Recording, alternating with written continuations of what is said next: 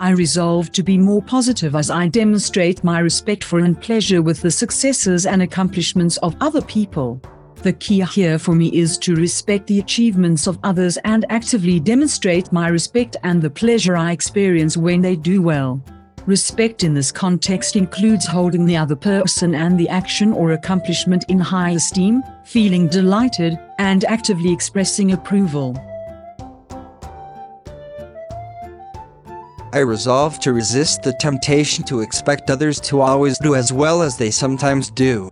I know that is both unreasonable and counterproductive. The unspoken or perhaps spoken message is, you aren't giving it your best effort. You should always do as well as you did before. This applies to a salesperson making an unusually big sale, a scientist making a new discovery, a team winning the big game, and so on, but also applies to less consequential events and activities. It's appropriate to expect excellent performance, but I know that expecting exceptional or perfect performance every time is a sure way to demoralize and frustrate any person.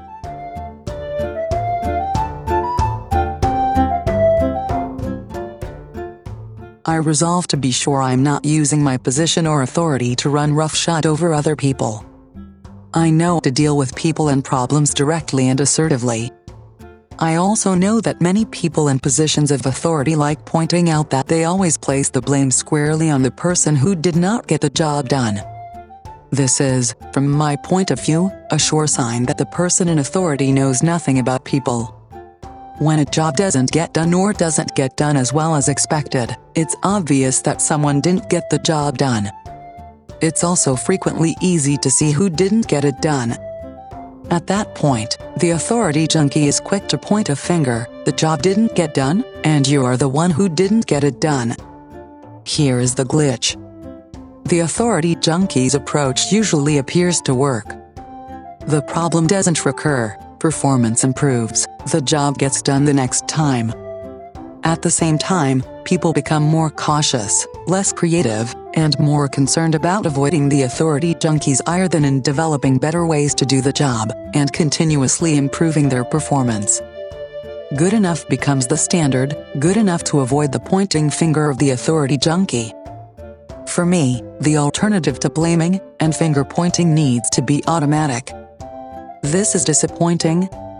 You must be at least as frustrated as I'm about it. Can we see if we can figure out how to get a better outcome next time? What would help? How can I help? Sure, enough is enough at times, even for me. People need to be held accountable and deal with the consequences of poor performance. For me though, this needs to be a down-the-road eventuality, and never where I start.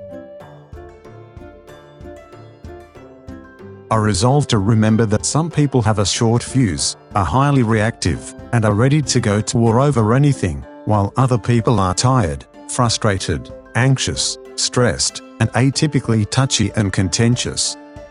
Either way, I'll conscientiously manage my interactions, emotions, reactions, and behavior in ways that minimize conflict, animosity, and contentiousness.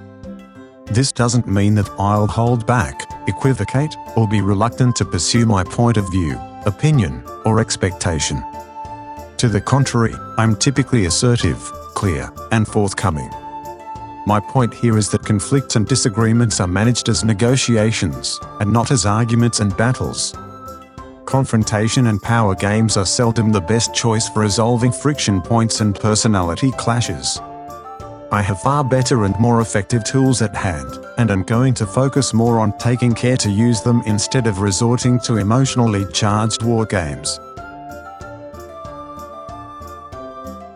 I resolve to more consistently project a calm, conciliatory demeanor, avoiding any tendency to be harsh or abrasive, even when confronted by animosity or hostility from others. At the same time, I'll do better presenting an aura of firmness, control, and self-confidence. I'll work to be more self-contained, neither intruding into the personal space of others nor permitting others to intrude uninvited into mine, thereby letting me process reality with less interference or emotional clutter.